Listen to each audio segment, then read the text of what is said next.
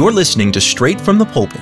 Here you will find sermons taken directly from the pulpit of Shenandoah Baptist Church in Verona, Virginia. We preach Christ, study the Word of God, and help the Christian grow spiritually by applying God's Word to their lives. For more information or to read the pastor's blog, go to sbcverona.com. That is sbcverona.com.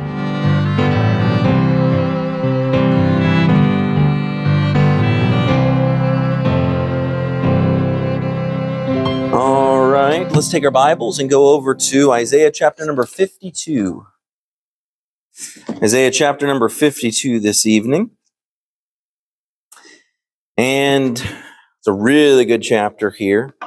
We're getting into this section, or still in the middle of this section, that is really dealing a lot with the Messiah, dealing a lot with the servant, with a capital S, the servant. And that's one of the things I really like about this section. But as we get here into chapter number 52, it begins to speak very forthrightly about the Messiah. And we'll see that again in the next chapter as well, as we saw in chapter number 51. But I also want you to see some continuity between previous chapters and this one. And what do I mean by continuity? We will see a lot of literary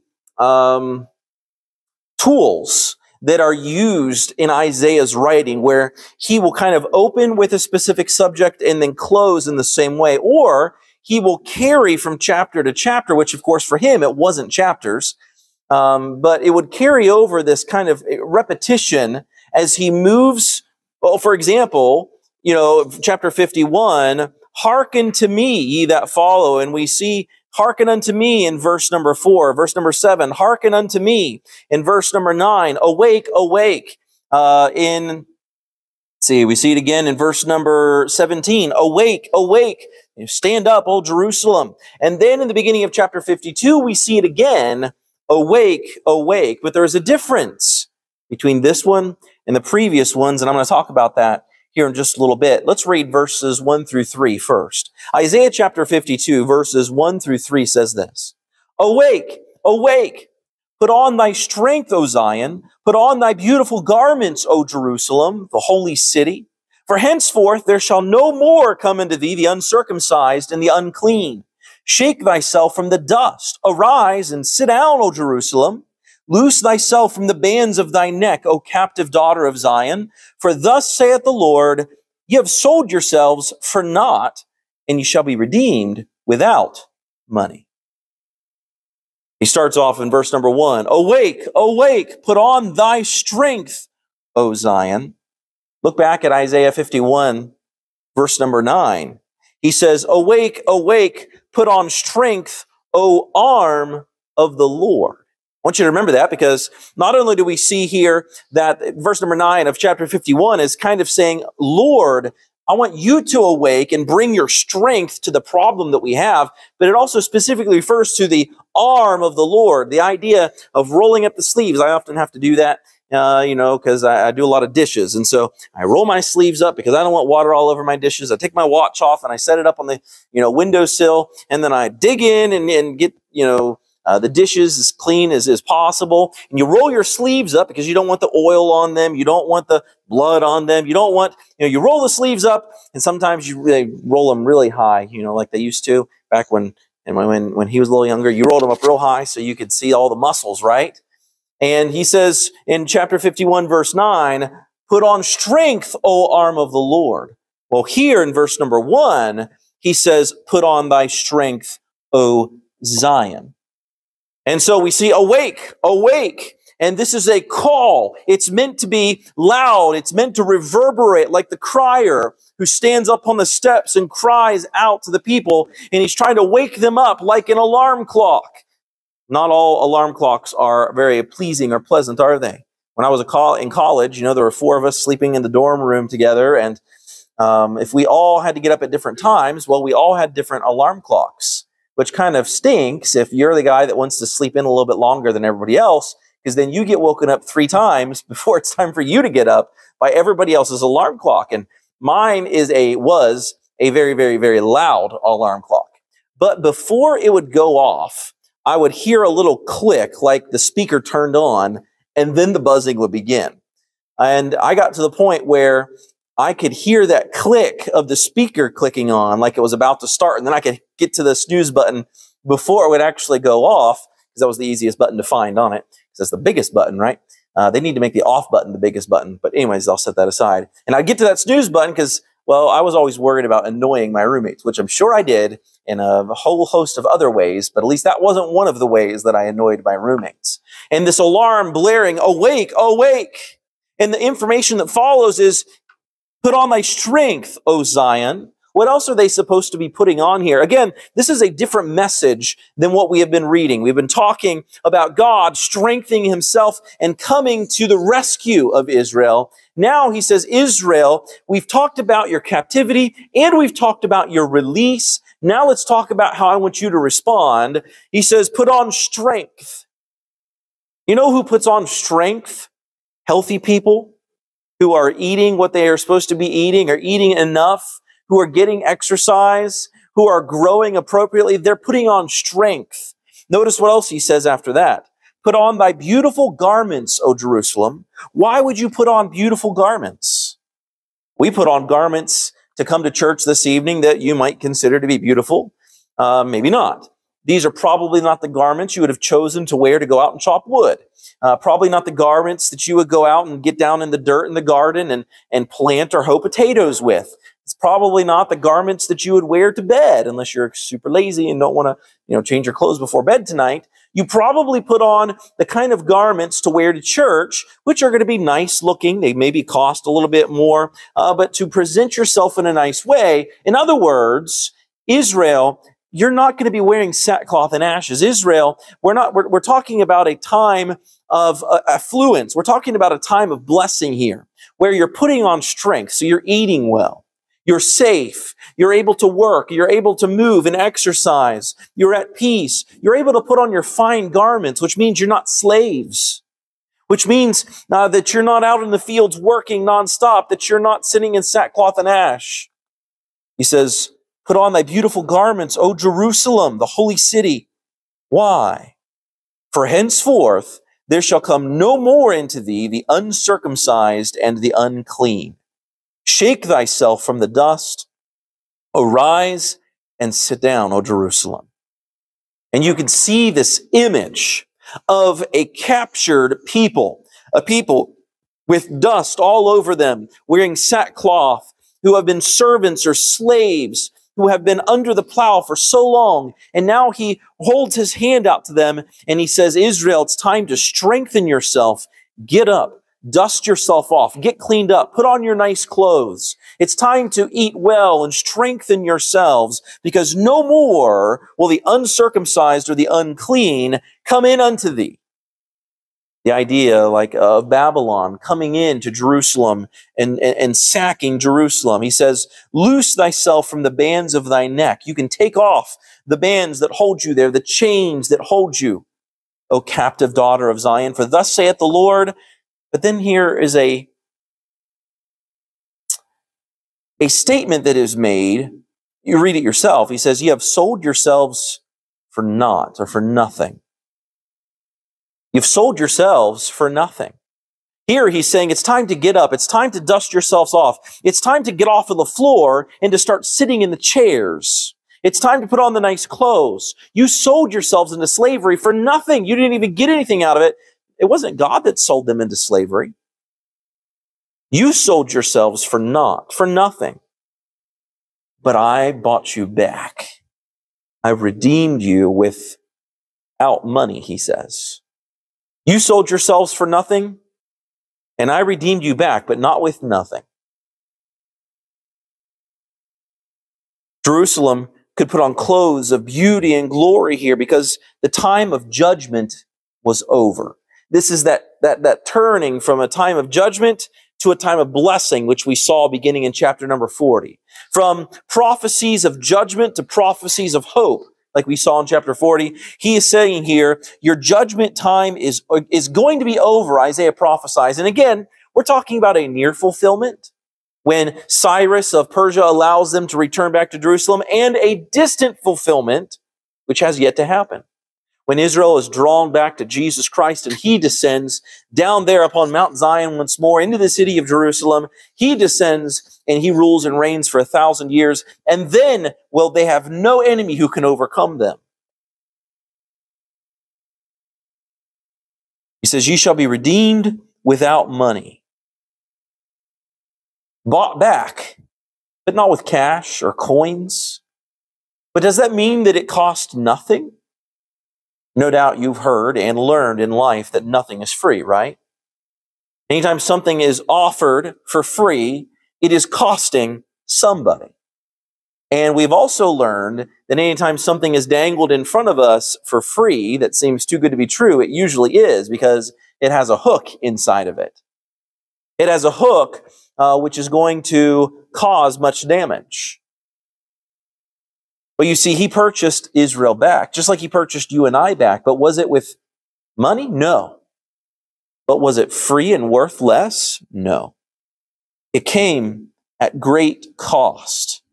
Now, later in chapter 52, we'll begin to read about that great cost that had to be paid. The cost of redemption. It was paid by someone else. Look at verse 4. "For thus saith the Lord God, my people went down aforetime into Egypt to sojourn there, and the Assyrian oppressed them without cause. Now therefore, what have I here, saith the Lord, that my people is taken away for naught? They that rule over them make them to howl, saith the Lord, and my name continually every day is blasphemed. Therefore my people shall know my name. Therefore they shall know in that day that I am he that doth speak. Behold, it is I." He says, my people went down aforetime into Egypt. There were 400 years where the people of Israel, as they grew in strength and numbers, were subjected to slavery while they were down in Egypt. And God heard the people's cry and allowed them to leave. He freed them from it. Then came the Assyrian. Then came the Babylonians. Just like he freed them from Egypt, he freed Jerusalem from the Assyrian oppressor. Now he says this, "They that rule over them make them to howl, saith the Lord, and my name continually every day is blasphemed." Think about this. The conqueror comes in and he destroys your walls and he destroys your armies and he topples your king and your government and takes your people captive and leads them away in chains, hundreds, thousands of them, tens of thousands of them all over the empire of that time. And the whole world says that the Babylonian gods must have been more powerful than the God of Israel. That Yahweh was not powerful enough to prevent Israel's defeat and capture. And so for days and years, even decades, the name of God was blasphemed. As the slaves, wherever they happened to be at that time, Babylon or any other number of cities, as they worked and toiled, their masters said, "Oh, you're praying to your gods. What good do your gods do you? Your gods couldn't save you from us. Why do you even bother to still pray to them?" And God's name is blasphemed year after year, decade after decade. He says, "Therefore my people shall know my name." Let God's name be known. Let it be known and praised among my people. It's bad enough that the world does not know and honor God, but can his people at least know him and say his name and honor him? Can the people of Israel do it at the very least? Can his church, his bride, do it?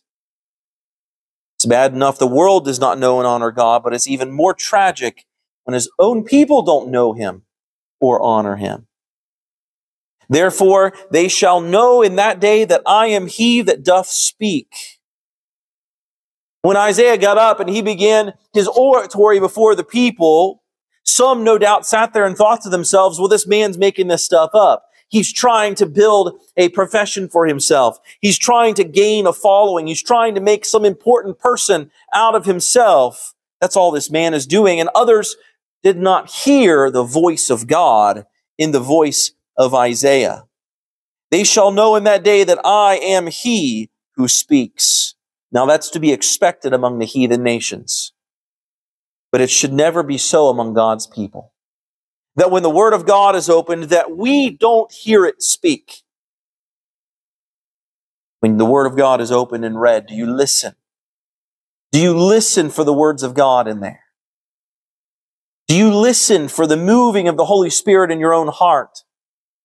When the word of God is read and or quoted, if you're like me, sometimes it's easy to get this tendency to kind of skip over the Bible verses. Maybe you're reading an article, and I get to do this sometimes too. I'm reading an article, and I'm more interested in what the guy had to say than what the verses had to say. And so I'll get to the verse, oh, I already know the verse, I'll skip over it and continue where he was reading. Or if I'm reading through a book and I see a passage of scripture that's been put in there, I have a tendency to skip over it because I'm more interested in what the man has to say than what God has to say. Is there an excuse for that? No, nothing but laziness, really. Maybe a lack of respect for the Word of God. Oh, I've read that before, heard that before. When in reality, the Bible says that, there is nothing new under the sun as far as mankind is concerned. There's nothing a man is going to write in a book or is going to write in an article or in a blog post that is anything new except pointing out that which has already been there from the beginning. No, we shouldn't skip over the Word of God. We should read it. We go on and look at verse number 7. How beautiful upon the mountains are the feet of him that bringeth good tidings, that publisheth peace, that bringeth good tidings of good, that publisheth salvation, that saith unto Zion, Thy God reigneth. Thy watchmen shall lift up the voice, with the voice together shall they sing. For they shall see eye to eye, when the Lord shall bring again Zion. Break forth into joy, sing together, ye waste places of Jerusalem, for the Lord hath comforted his people. He hath redeemed Jerusalem. The Lord hath made bare his holy arm. There you see it popping up again, the holy arm of God. Like I said, pay attention because you saw it. You saw it back there in chapter 51, verse 9, Awake, awake, put on strength, O arm of the Lord. And now he says, now that the judgment time is over and the deliverance has come, he said, For the Lord hath comforted his people, he hath redeemed Jerusalem. The Lord hath made bare his holy arm in the eyes of all the nations, and all the ends of the earth shall see the salvation of our God. We back up.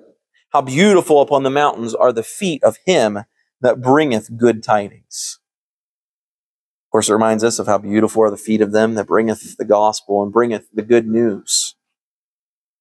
We see great similarities between those two passages. Isaiah prophesies here of beautiful feet of those who bring the gospel or the good news. It's no wonder that the Bible says that they have good feet, that they have beautiful feet, because they're out partnering with God for salvation of men.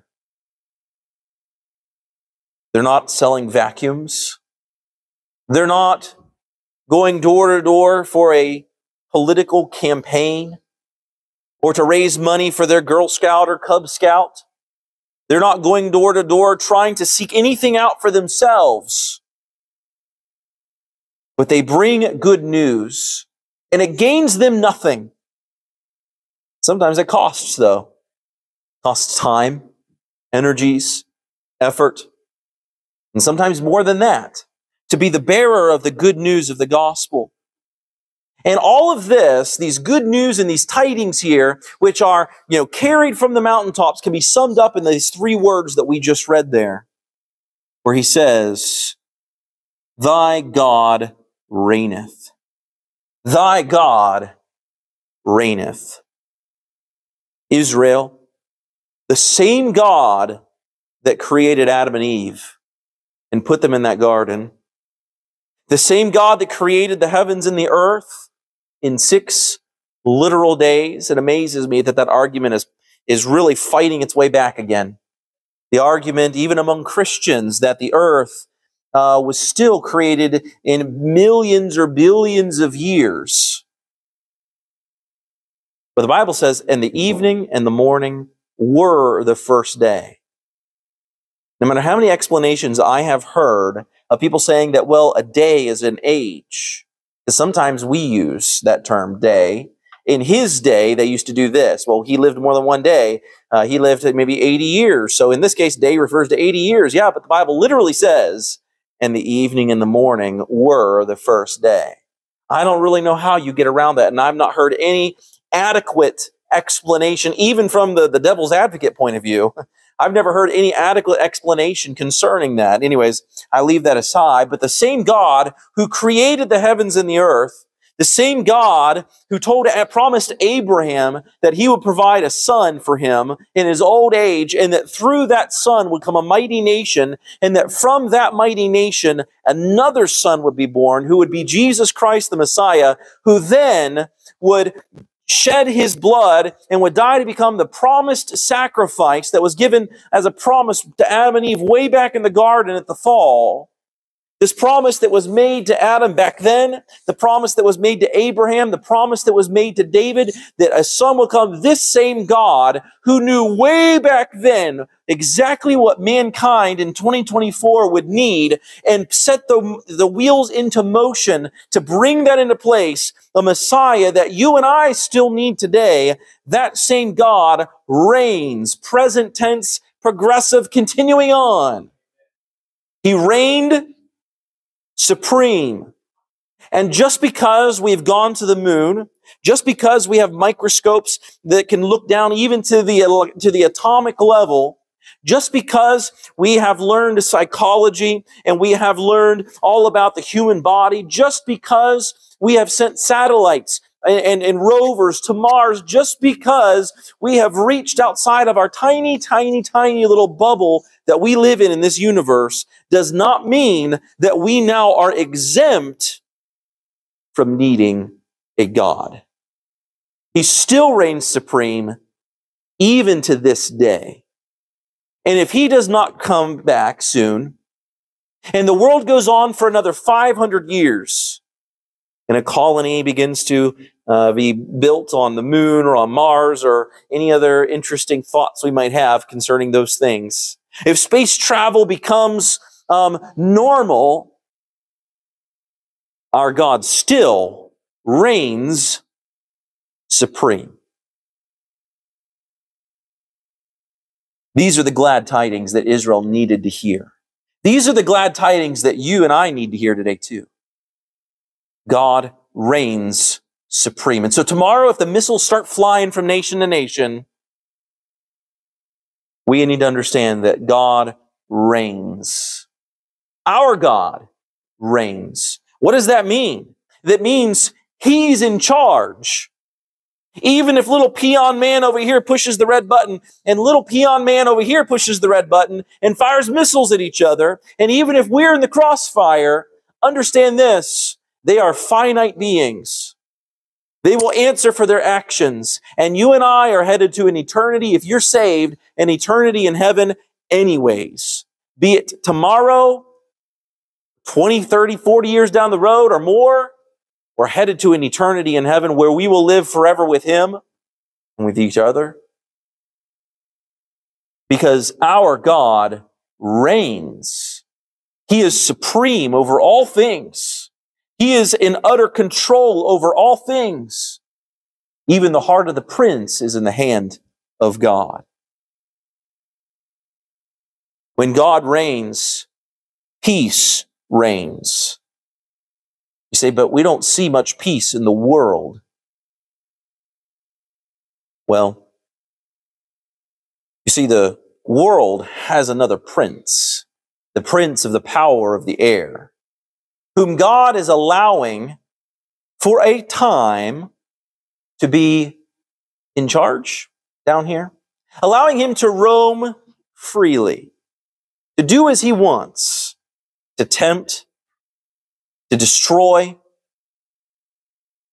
But that will come to an end because our God reigns. And when Satan has been dealt with, when he is bound and he is cast into the lake of fire, Jesus Christ stands on Mount Zion and rules and reigns for that 1,000 years.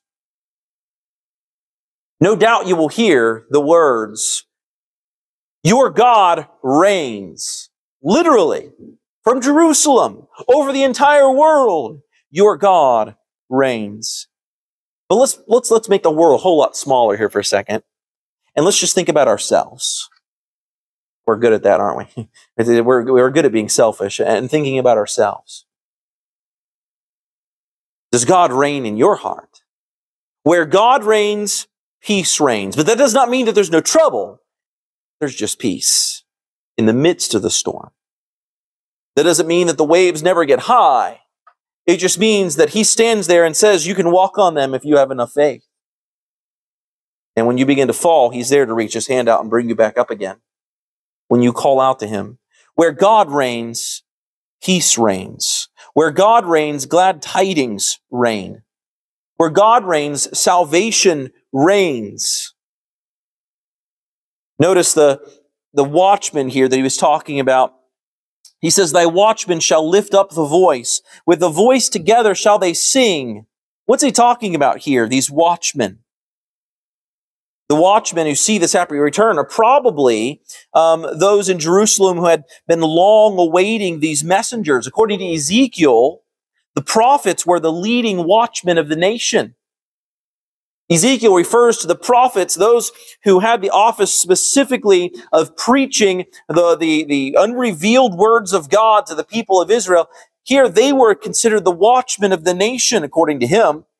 He says here, thy watchmen shall lift up the voice, with the voice together shall they sing. For they shall see eye to eye when the Lord shall bring again Zion. Isaiah, I dare say, is one of these watchmen who stands and lifts up his voice and sees right there to his face, eye to eye, face to face. He can see the salvation. He can see when the Lord shall bring again Zion. He says, break forth into joy, sing together, you waste places of Jerusalem. For the Lord hath comforted His people. He hath redeemed. Again, we see this term redeemed. Not with money, but redeemed at great cost. Someone had to pay. The Lord hath made bare His holy arm in the eyes of all nations. Again, that thought began in chapter 51, verse number 9, where He said, awake, awake, put on strength, O arm of the Lord. And I said back then, in chapter 51, that here this awake, awake, He's not literally telling God to wake up and to see what's happening and come help us, because He never slumbers, nor doth He sleep. It was to help Israel to understand that God is watching. You need to awake to this, Israel, to pray for and seek after the strong arm of the Lord. And so we see the fulfillment of it now in chapter 52, when He says, the Lord hath made bare His holy arm. The Lord hath shown His strength. The strength here is His holy arm. No wonder it's a time of joy, a time of singing. Again, this idiom is the idea of rolling up your long, loose sleeves before you start to work. So when the arm is bared, it's a symbol of a mighty undertaking, a symbol of initiative, getting down to business. But then he also says, in the eyes of all the nations. The Lord hath made bare His holy arm in the eyes of all the nations, and all the ends of the earth shall see the salvation of our God. God does not make His saving strength known just for those who are immediately rescued. He also does it as a witness and a testimony to others. So they can see you pulled out of the fire. They can see you rescued. So they could see Israel when Israel is able to return. And then He blesses the city so that they can rebuild the temple and the walls, and they grow. And the heathen nations right surrounding them, like Sanballat and Tobiah, that desired to keep Jerusalem as a waste place, they can be discomfited. And they can see how God blesses His people. And they can't stand against it. In the eyes of all the nations. and all the ends of the earth shall see the salvation of our God. And again, I think this ultimately really speaks towards a distant fulfillment that we haven't experienced yet. When all of the nations see a Jesus Christ, when all of the nations shall see the salvation of our God. Look at verse 11. Depart ye, go ye out from thence. Touch no unclean thing. Go ye out of the midst of her. Be ye clean that bear the vessels of the Lord. For ye shall not go out with haste, nor go by flight. For the Lord will go before you, and the God of Israel will be your reward, your reward. We'll talk about that word in a little bit. We go back to verse number 11. Depart ye, go ye out from thence. This is different from what we've just been reading. We see, hearken unto me. We see, hearken unto me. We see, awake, awake. And now he repeats himself, depart ye, go out from thence. He speaks to the captives and he says, get up and begin to walk away. But he gives a warning here, touch no unclean thing. Just because you've been living in slavery and poverty, just because you have been harmed for so long, just because it's come to nothing, this isn't the time for you to take vengeance. This isn't the time for you to continue to partake in the evils of the worlds around you. Now it is time for you to be careful what it is you should do. Touch not the unclean thing, he says. Go ye out of the midst of her. This is, get out of the midst of Babylon. Be ye clean that bear the vessels of the Lord. This is a call to return to holiness. They've been gone for so long. They've been gone for 70 years? It's time you need to remember how to be clean and right before God. We just went through the story with our kids twice recently about the story of Uzzah and King David trying to bring the Ark of the Covenant back to Jerusalem.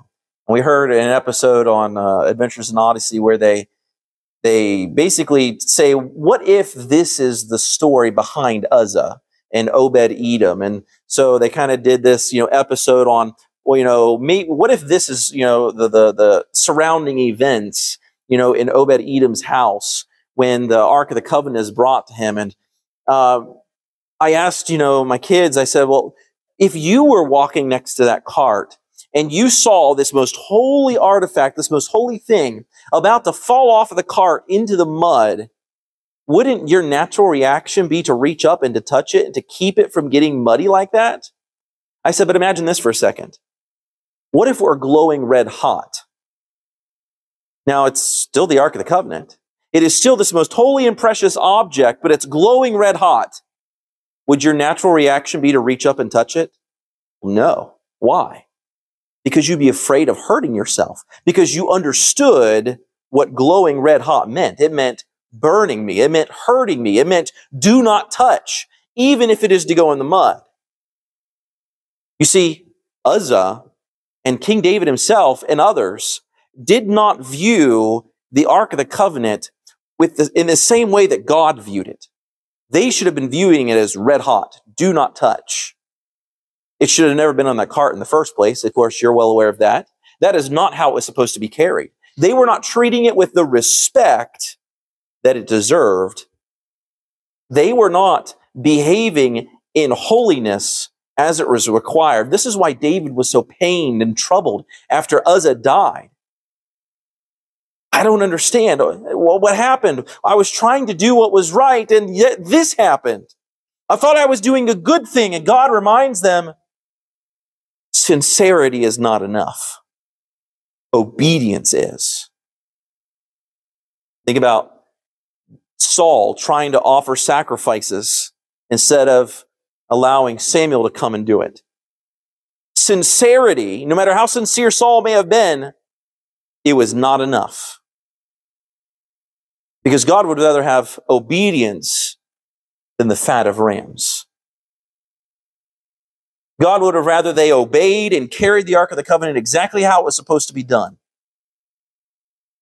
than for them to have been trying to do a good thing, but in the wrong way. David had a hard lesson to learn there. And of course, he then had the Ark of the Covenant moved into the house of Obed-Edom before it was greatly, greatly blessed during that 3-month time period that it was in that house.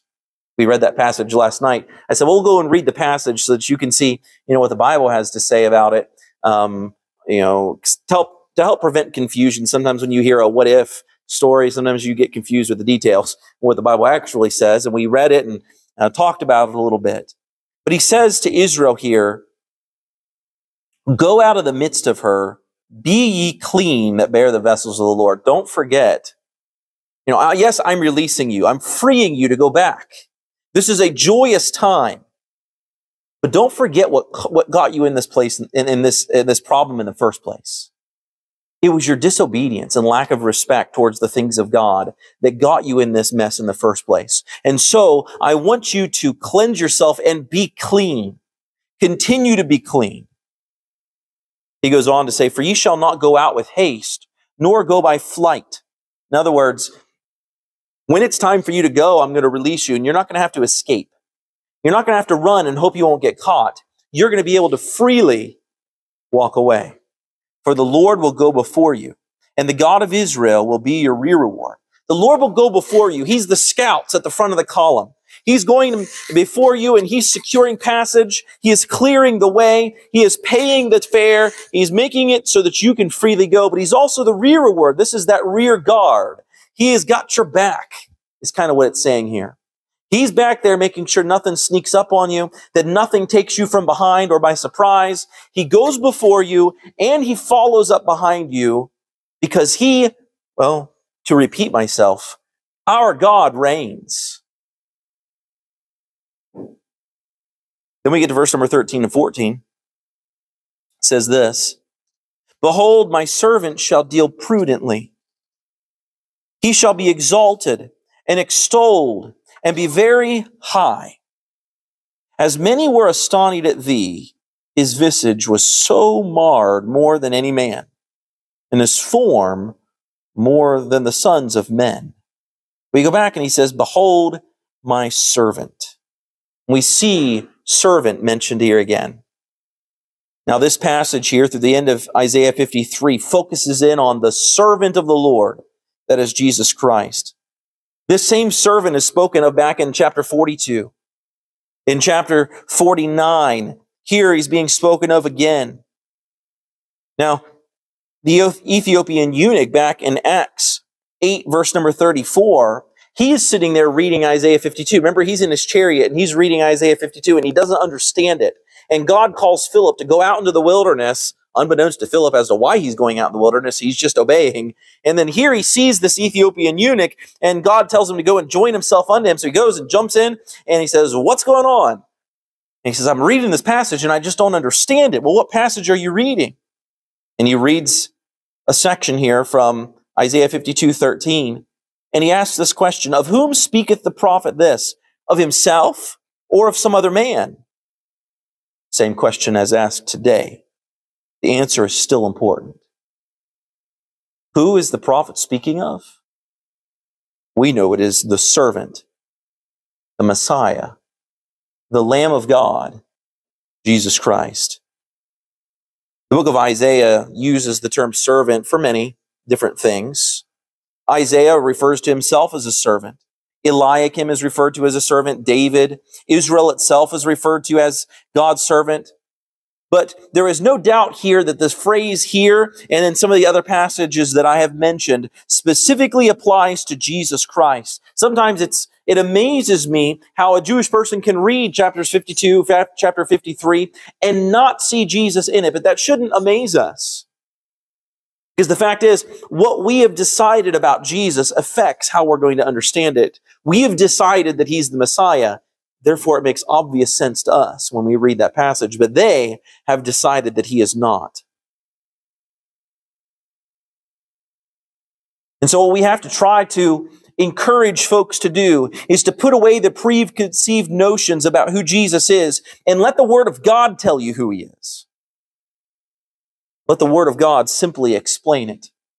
There's so many times somebody will come to me with some very strange off-the-wall doctrine that I have never heard before, or some strange thinking, and they'll have their pet passage or two that they're going to use to back it up, and I'll think, there is no way in the world that you were reading the Bible and came across this verse and thought, well, that's weird. The Bible says the earth is flat. There's no way that you were reading and came to that conclusion. You were taught that conclusion, and somebody gave you some verses to back it up, or you went verse mining, as I like to call it, and you went to go find a nugget or two to back it up. We need to let the Word of God teach us. We need to let it put together the lines, the links in the chain for us. It says, he shall be exalted and extolled and be very high. The very first words of the Lord in the mouth of the prophet regarding his servant was declaring the servant's victory. He shall be exalted and extolled, meaning that the Messiah is going to triumph. Strange words to say before the next phrases that are about to come out of his mouth. He's going to be victorious. It's going to be glorious. He's going to triumph. But then he begins to talk about the suffering. But it's good. Before we talk about the suffering, it's good to be reminded that he wins. In the end, he wins. Some people can't handle, to go through the hard part of a story without knowing in the end, that the guy and the girl get together. So now I can go through the hard part of the story because I know they're going to get together in the end. Or I know he's going to survive at the end of the book. So I can go ahead and watch him go through this serious illness because I already know he's going to survive. So it's not going to bother me quite so much. We know he's going to triumph. We're given that information already. But then they make a curious statement here. His visage was so marred more than any man. This, of course, speaks of the cruel beatings that Jesus endured.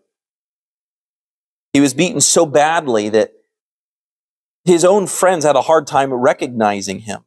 He hardly even looked like a man. It was so shocking that many were astonished or astonished when they saw him. In Luke 22, verse number 63, it says this, and the men that held Jesus mocked him and smote him. They beat him. And when they had blindfolded him, they struck him on the face and asked him, saying, prophesy, who is it that smote thee? They played sick games with him. And of course, when you are punched in the face, especially by grown soldiers, it causes some great damage to your face. Not just bruises, but cuts. There's a great amount of swelling. Sometimes your eyes, are swollen completely shut so that you can't even see out of them. And your face becomes very deformed. Sometimes I think that, I wonder, I guess I should say, if when he stood before his disciples in the upper room and before Thomas, we know that the scars were still there in his hand, right? We know that he said, Thomas, go ahead and touch the scars in my hands. Were those the only scars that were still there? I would imagine the scars all over his back from the whipping he took, probably still there. The scars from the thorns that went into his head, which caused, I'm sure, great swelling and great pressure on his scalp. I'm sure those were still there. What about the scars which were only a couple days old that were all over his face from the beating that he took? We often get this picture of this kind, gentle, soft-looking Jesus with a few red marks on his arms, standing there in the upper room, but he was marred so much he didn't even look like a man. I can only imagine a few days later, standing before his disciples in the upper room, he didn't look a whole lot better than that. But did that matter to them? No. He was alive. And that meant everything to them. Because that meant that everything he had been telling them all along was true. He really was the Son of God. If there was any doubt in their minds, it was alleviated at this point. He really was the Son of God. There was a time in John 21:12 where they're out fishing and he calls out to them and says, come and dine. It says, and none of the disciples durst ask him, who art thou? Knowing that it was the Lord. I wonder if his face was still so messed up. They knew it was him, even if they had a hard time recognizing him. I don't know the answers to those questions, and to be honest, it's not important. We don't need to trouble ourselves about seeing a quote-unquote ugly Jesus in heaven. I know we have in our minds what we expect him to look like. We expect the scars to still be there. I don't know how time works exactly in heaven. We know that a day is as 1,000 years on earth in heaven. I don't know what he's going to look like, if he'll be healed up or if the evidence of his sacrifice will still be quite telling on his body. And I think it will be. And I kind of think that's important. It doesn't matter what he looks like. If the scars do remain, and I think they will, because he is, after all, a man, and he is God, but he is alive today. That's because he resurrected, which makes me think the scars are still there. Is it going to decrease or minimize his glory in any way? I mean, a woman has to have a C-section in order to have her child. It leaves a scar. Does that minimize her beauty or her glory in any way? Well, to some, they might say yes, but not to the ones who love her. To the ones who love her, that means sacrifice. It only increases her beauty and her value. And the scars, which probably remain on Jesus' body to this day, I think only increase his glory and should only increase his beauty to our eyes. Because then every time we lay eyes upon him, we will see the evidence of what he had to go through for us. Every day we walk down a street of gold. We walk past other Christians. We walk past disciples. We walk past Christians from ancient Ephesus. Oh, and then we see Jesus. And as we see Jesus, I don't know if in heaven we're going to shake hands or greet each other with a kiss or how it's going to work in heaven, but whenever we see him, we see those scars. It'll remind us, just like when you see a soldier who's been wounded in battle. You see that he's missing a leg or an arm or an eye, or you see that he was burned on his face. And every time you see him, it reminds you of what he sacrificed for the nation.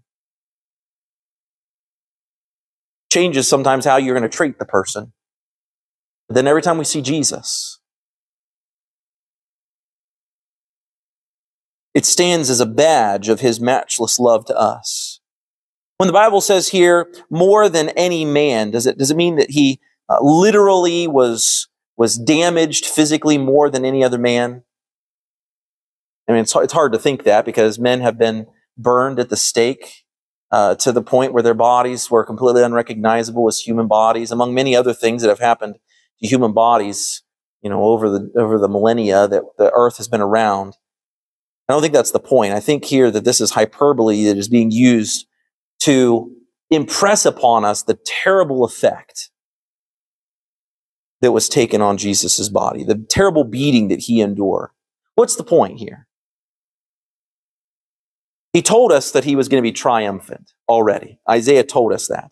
And then he tells us that that same Messiah, when he comes, is going to endure something very horrible, a terrible something. The information is not given to us right here, but he's going to bear something horrible that is going to mar his body terribly. Almost like it's like a little tidbit of information or truth that makes you wonder, what? Wait, what? The servant, the Messiah is... You're saying that this is going to happen to him? Well, what are you talking about? I need more information, please. And Isaiah says, well, good. Stick around for next week for Isaiah 53, and you'll get more information about what that means. But before we end, verse number 15. So shall he sprinkle many nations. The kings shall shut their mouths at him. For that which had not been told them shall they see, and that which they had not heard shall they consider. He says here, so shall he sprinkle many nations. Sprinkling, this term is often associated with cleansing from sin. Like when the mercy seat on the Ark of the Covenant was sprinkled with blood on that one day a year. When Jesus also sprinkled the mercy seat in heaven, sprinkling is often associated with cleansing from sin. And so here, the promise is that the work of the Messiah isn't going to just save Israel. And so here Israel is being spoken to at this time when Isaiah was speaking it. But he says, your Messiah who is going to come is going to sprinkle, or is going to see the forgiveness of sins for many nations, not just you, but for many nations one day. Yes, the Messiah is Israel's Messiah, but he belongs to much more than Israel. Which again brings me back to the point of Israel. Yes, it was to provide a lineage for Jesus to be born in, but it was more than that. They were to be vessels. They were to be used. They were to be a light and a testimony for God. And they couldn't do that. Which is why he has now turned to the church, for us to be a light and a testimony, and to be vessels, and to be used by God. He says here that kings shall shut their mouths at him.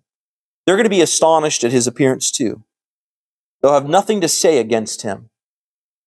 When they see his glory, when they see his great work, it's going to stop up their words. They'll be choked up. Whenever they spoke against Jesus or spoke against God before, at his appearing, there'll be nothing that's going to come out of their mouths at all. They'll be swallowing all those words that they said against God before that. When they spoke against him before, they spoke in blindness. But now, for that which had not been told them, they shall see. They shall see Jesus Christ in his glory, which is the glory of God. Now, chapter 52 ends, but the story here about the servant of God does not end. It continues on into chapter 53. And it begins to give us a description of what is to transpire with the Messiah, with the servant of God when he comes. And so as we read through this next week, I want you to look for Jesus in this passage. But I also want you to consider this, maybe as you read it this week and think about it and consider this. What was Isaiah's point in delivering this to the people of Israel? I think this was 1,000 years before Jesus.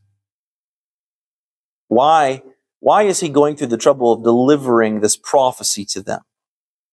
What was his purpose? What was the information he was trying to get across to them? I encourage you to consider that and to think about that, and we will get back together again next Wednesday evening, and go over Isaiah chapter number 53. You have been listening to Straight from the Pulpit podcast from the pulpit of Shenandoah Baptist Church in Verona, Virginia. Be sure to follow this podcast and share this sermon with a friend. And if you're listening on Spotify, please leave us a 5-star review. See you next time.